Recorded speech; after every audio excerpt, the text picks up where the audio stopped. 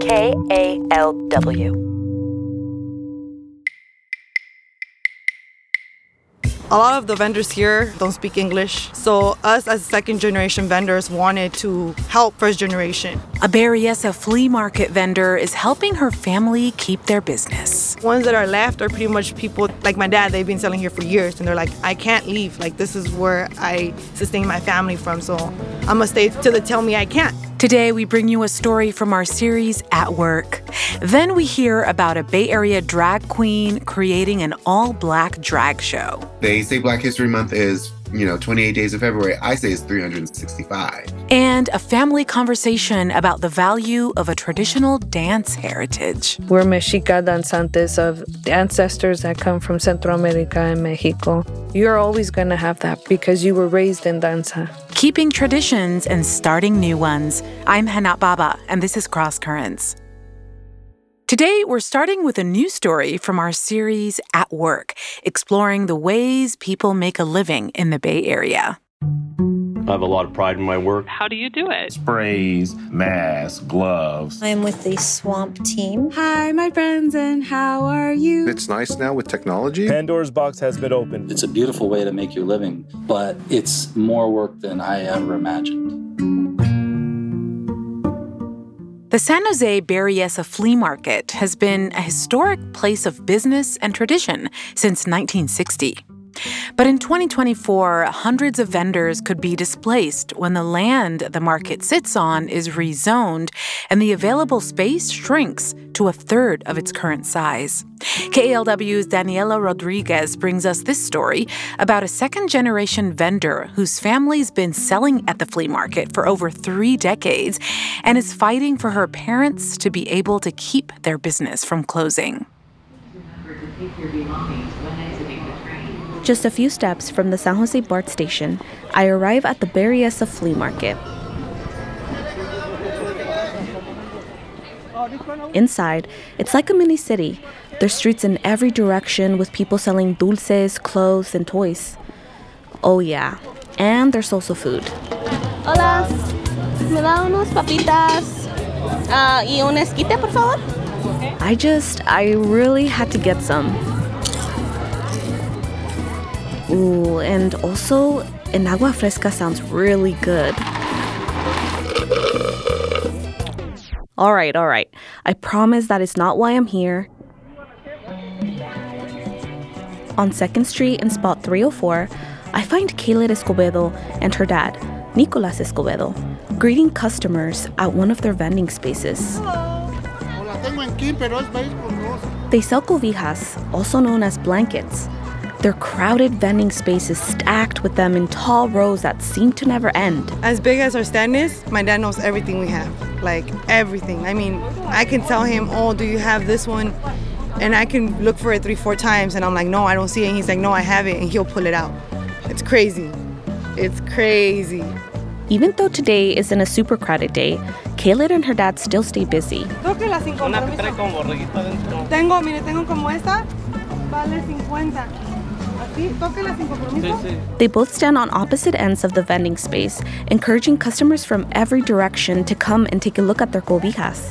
And as you can see, there's not a lot of people, but when there's like a lot, sometimes we don't sell, but we gotta be alert because we do have theft, unfortunately.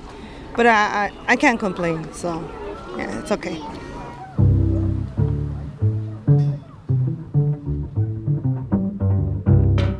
Hard work is definitely something Kayla's family is no stranger to.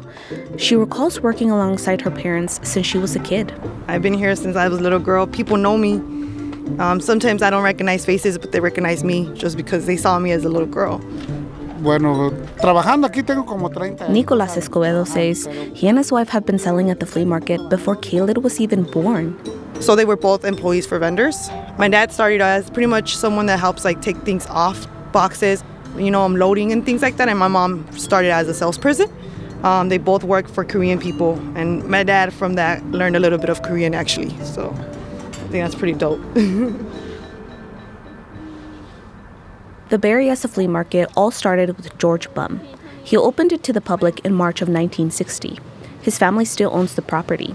The San Jose Flea Market hosts more than 6,000 vendors. Like the Escobedos, the flea market has been a generational place of business for many families. But just a few years ago, they all found out they might be out of a job. Well, the end of a long-standing San Jose tradition is officially near. Just about an hour ago, the San Jose City Council voted to rezone the area around the San Jose Flea Market. In June of 2021, the San Jose City Council unanimously approved the Berryessa Bar Urban Village, a mixed-use commercial and residential development. This plan will shrink the flea market to 1/3 of its current size. When vendors found out about this, they quickly organized protests in hopes their voices would be heard. We are going to go on a hunger strike, an indefinite hunger strike, until we are able to ensure that every single person here will be able to continue their businesses.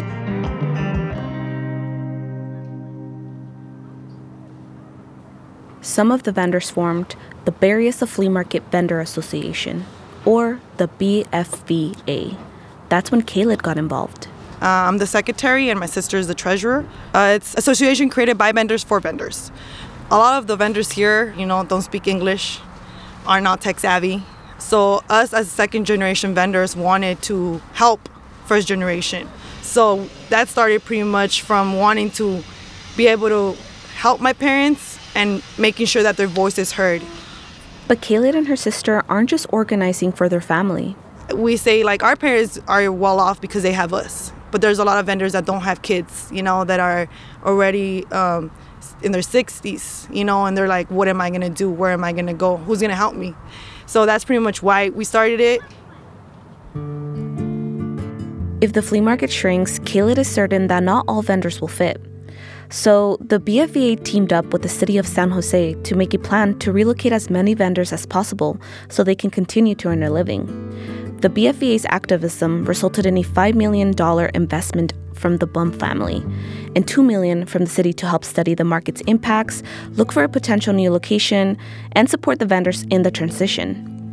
The flea market is set to close sometime in 2024, depending on development plans, but some vendors aren't waiting to get kicked out and have already left. And the ones that are left are pretty much people that, like my dad, they've been selling here for years, and they're like, I can't leave. This is where I sustain my family from, so I'm gonna stay till they tell me I can't. Both of Caleb's parents are from Mexico. She worries that without the flea market, her parents won't be able to find work here. There's even talks of going back to Mexico, something that we don't want as kids because I don't know Mexico, This is all I know, and it would be a big hit to lose my parents and not know if they're okay or vice versa,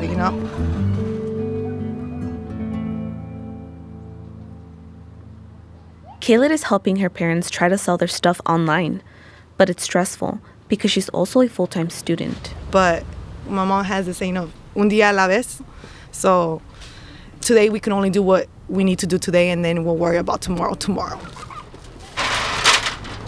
When it's time to pack up, you have to rearrange everything. Make sure it's all nicely so it doesn't fall. And then we can cover it up nicely as well. As Caleb and her family climb ladders and wrap up the thick blankets they sell in plastic covers, they never stop selling, even to the late customers. Hello. Did you guys have a question? No, just looking. And that's something also that's hard. You're packing up and then people come. So you got to think, is it worth to stop? Caleb has hopes of going to law school soon, just like her sister. She says she got her work ethic from growing up here. Everything that we have gotten up until this point is because of the flea. Do you feel like that the hard work that you learned here is going to translate onto whatever you do in the future and your law degree? Oh, definitely. Our dream is to pretty much give back to our community. That's why we're also involved into the BFVA Association, me and my sister. To Caleb's family, the Berryessa Flea Market is more than just a place of work. It's their home. We have that saying, La pulga me crió. Caleb says, the flea market raised me. In San Jose, I'm Daniela Rodriguez for Cross Currents.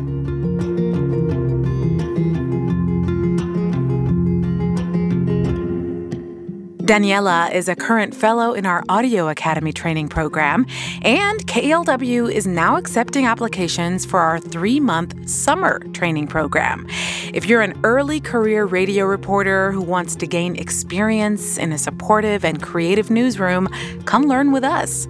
The deadline to apply is March 12th. Go to kalw.org/summer to find out more.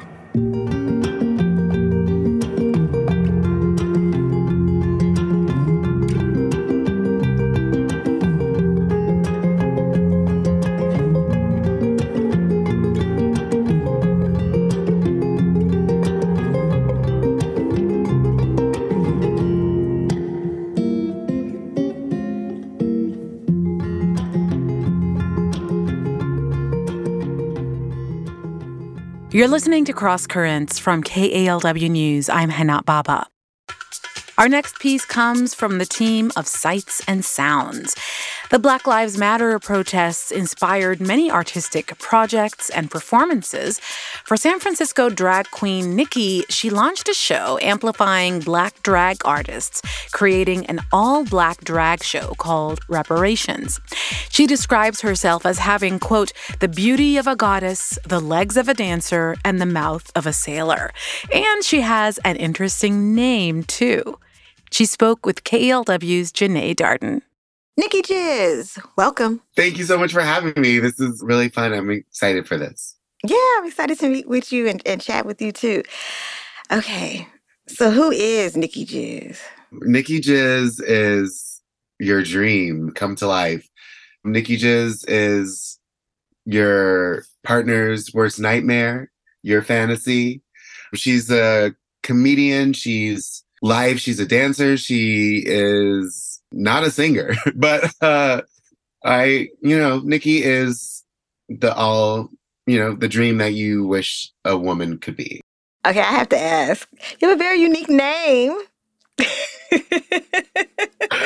Yes, it's a family name. Yes. It's really? A long family name of Jizzes. So how did this name come to be? Okay, so the thing is, like, most drag queens have, like, names that are puns, so it's like Cash Monet, or things like that, but mine is not a pun at all. It actually came because I was doing a Peaches Crush production, and they do this thing where you can sign up to volunteer to give free lap dances to people in the audience. And I signed up for it, and it was for the movie Showgirls, which is one of my favorites. And they asked for you to, like, give a stage name, and I was like, I don't really have a stage name. I've never performed, and this was like maybe 10 years ago. Okay. And my coworker I worked with at Amoeba at the time was just like, what about Nikki Jizz? And I was like, yeah. I'm like, why not? That sounds fun. That sounds hot. It, like, embodies me. Like, my government name is Nick. So, and I've always been a very, like, openly, like, very sex positive type of person. So I was like, let's just go with that. And I used that as that go-go dancing name. And then when I started drag a year later, I was like, I'm just going to use Nikki Jizz. You have this show, an all-Black drag show, Reparations. You created during the pandemic shutdown and the 2020 Black Lives Matter protests. And I read you created this show to show support for Black Lives Matter. And some people may be thinking, how does a drag show support for Black lives? Well, I mean, you can show support in so many different ways, and drag is a form of activism in itself. It's a form of breaking gender norms and of what society tells us that people are supposed to be like, how we're supposed to behave and everything.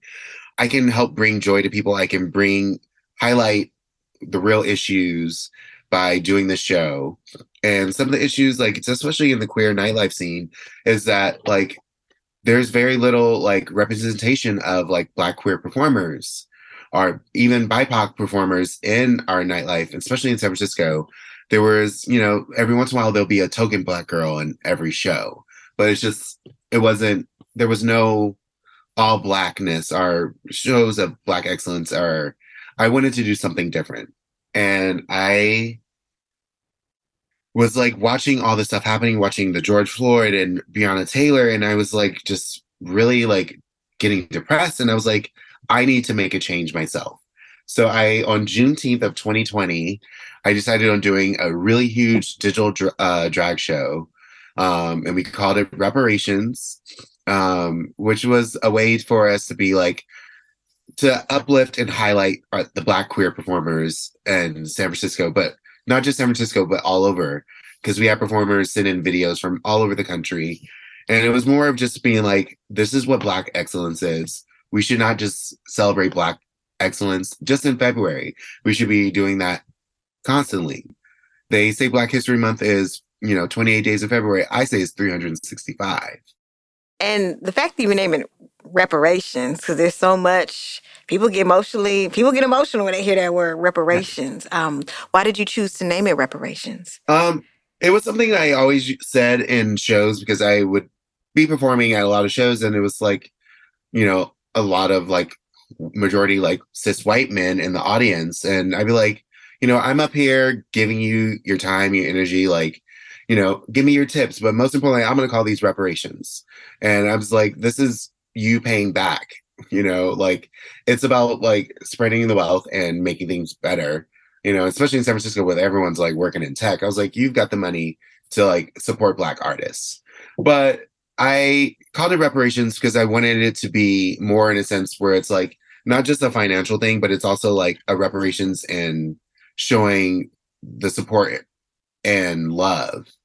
It's not just a financial thing, but it's like, give us back our reparations, give us our flowers.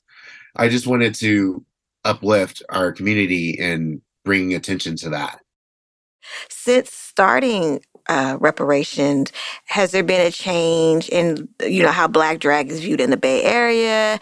Has there been more awareness from people outside of the Black community as far as just not just having the token, like you said, Black queen up on stage? Yeah, I think there definitely has been a lot of change since then. I think the pandemic woke a lot of people up. And I think some people used it as a chance to be like, oh, Black Lives Matter, but like, posted that Black Instagram square, but then went back to like not really supporting and doing anything about it. And with this show, it's more of like, it's a reminder. It's like, remember, we're still fighting. We're still trying to like make this happen. And since Reparations has started, like majority of drag shows that I see have a very diverse lineup. And not that it just needs to be like have more Black people. I think it should have more drag kings. It should have more people of color, more Indigenous people, more Latinx folks. I think having a diverse cast is what I've always was fighting for with Reparations. It's about showing that we care about our community and we care about all the people that are in it. As you know, there's been a push around the country to restrict or ban drag shows. People protesting at like drag storytime readings for kids at libraries. There's been violence. What is the Black drag community saying about this? What are your thoughts on all of this? I mean, it's my thoughts. I don't want to speak for everyone, but right. Yeah, it's a little terrifying, It's just, honestly, I've seen some of the messages. I've gotten some of those messages. I've gotten death threats from people like that. And it's like terrifying. And, I've had to go off social media because of it for periods of time. And it's sad and it's depressing. And as a Black drag performer, seeing all this like hate towards drag queens and LGBTQ, it's not that far off from what I've already experienced as a Black person, as a Black queer person. I'm like a triple threat for them. I'm Black, I'm queer, and I'm a drag queen. So what do you hope to see for the future of the Reparations show? What's your vision? I don't know. I have so many plans for Reparations. Right now, we've just been doing it in San Francisco, but I plan on taking it on the road. I wanted to like go around and show all these other cities, like, look at Black excellence. This is what we do. Thanks for coming on, Nikki Jizz. That was drag queen Nikki speaking with KELW's Janae Darden, and that interview was co-produced by Porfirio Rangel. Her next reparations performance is Friday, March 10th at Oasis in San Francisco.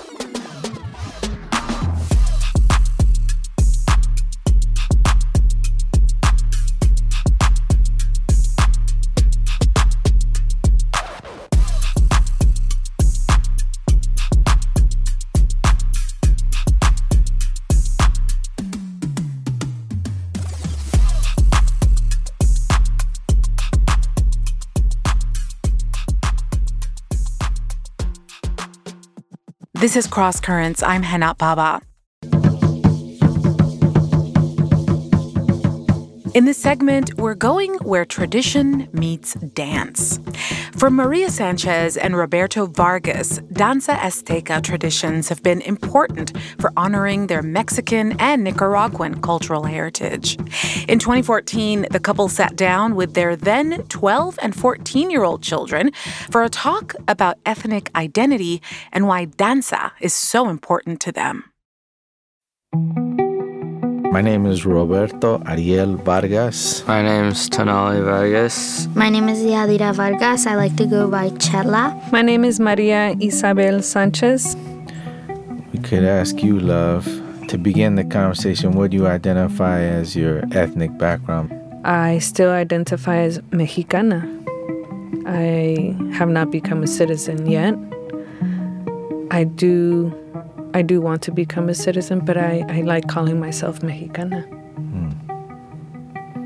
And I'm curious for our kids, since your mom and I identify differently, I identify as Chicano, Nicaragüense, Centroamericano, Nativo, Azteca, Mission District native, all those things. How about you all? What do you all think are our family traditions that we're handing down to you? I think danza is a big part. I don't like it. I like seeing people dance, but I don't like having to go every Monday for 2 hours in loud drumming. Sometimes it's nice to be dancing, but I don't like how we're kind of forced to do it. And you, mijo? I like watching it. I like the people who do it. So I respect it and I don't mind helping out. It's just personally, I wouldn't want to continue these for myself. I hear what you're saying, and it's good that you're forming your own opinion, your own observations on what traditions you want. What we, as your parents, are doing now, we came into having the Danza Azteca traditions through an enlightenment of being educated around our ancestors' histories. We don't go to Catholic church, but we go to danza. That's the way we give thanks, and that's the way we connect to our ancestors from Mexico and from Centro America. Every Day of the Dead, Dia de los Muertos, on the 1st of November, we stay up all night, we prepare the altar, we sing songs with the elders, with dancers from all over. They come together to be in ceremony with us. And then we dance as the sun is coming up. When I was your age, I guess, I had some small connection to the Catholic Church. But later in my life, I found the danza. Yeah, when I was 19, there was a lot of reflection, but also a lot of pain that needed to be processed from being brought from Mexico and my grandparents raising me. I dropped out of high school and was able to get back into college, and I had to work very hard for that.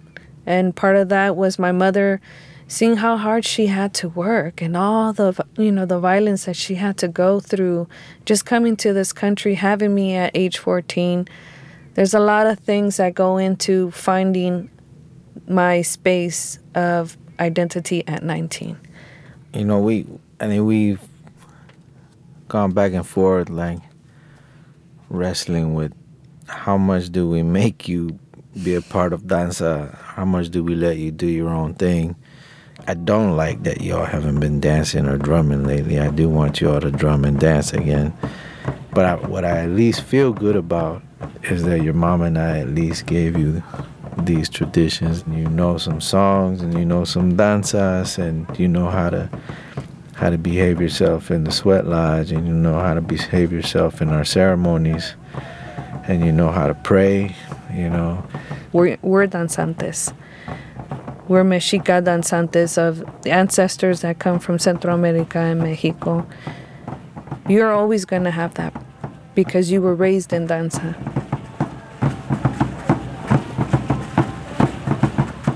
Those were the voices of Maria Sanchez and Roberto Vargas. That San Francisco StoryCorps piece was produced in 2014 by KALW's Judy Silber.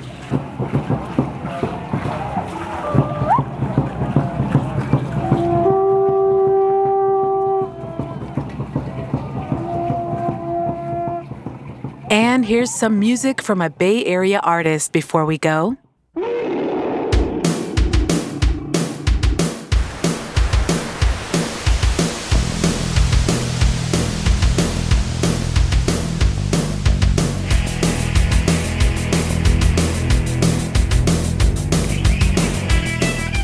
This is San Francisco band Top Secret Robot Alliance. They'll be playing in the city at Bottom of the Hill this Friday. Would you like to tiger dance? Yes, I'd like to tiger dance. Would you like to tiger dance? Yes, I'd like to tiger dance. Would you like to tiger dance? Yes, I'd like to tiger dance. Would you like to tiger dance? Show me your tiger dance. Show me your tiger dance. Today's Cross Currents team includes Mary Catherine O'Connor, Wendy Reyes, Kyrie Nashim, James Rowlands, Ghanadi Joe Johnson, Victor Tense, Shireen Adil, Lisa Morehouse, Marissa Ortega Welch, Sunni Khalid, and Ben Trefny. Our opening theme music is by the John Santos Quintet as interpreted by Daoud Anthony. For Cross Currents, I'm Hannah Baba.